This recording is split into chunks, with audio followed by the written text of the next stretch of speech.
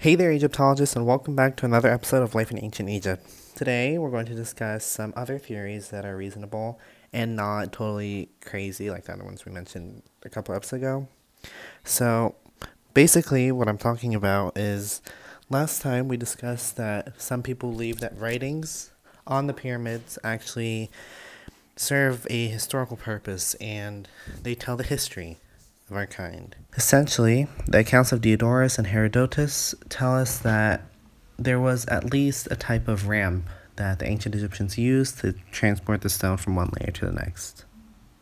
And if you ask me, that's pretty bizarre. Personally, I like to think that, shows like Ancient Aliens, they like to portray the building of the pyramids as some sort of supernatural force, and that aliens came down to Earth to help us build the pyramids.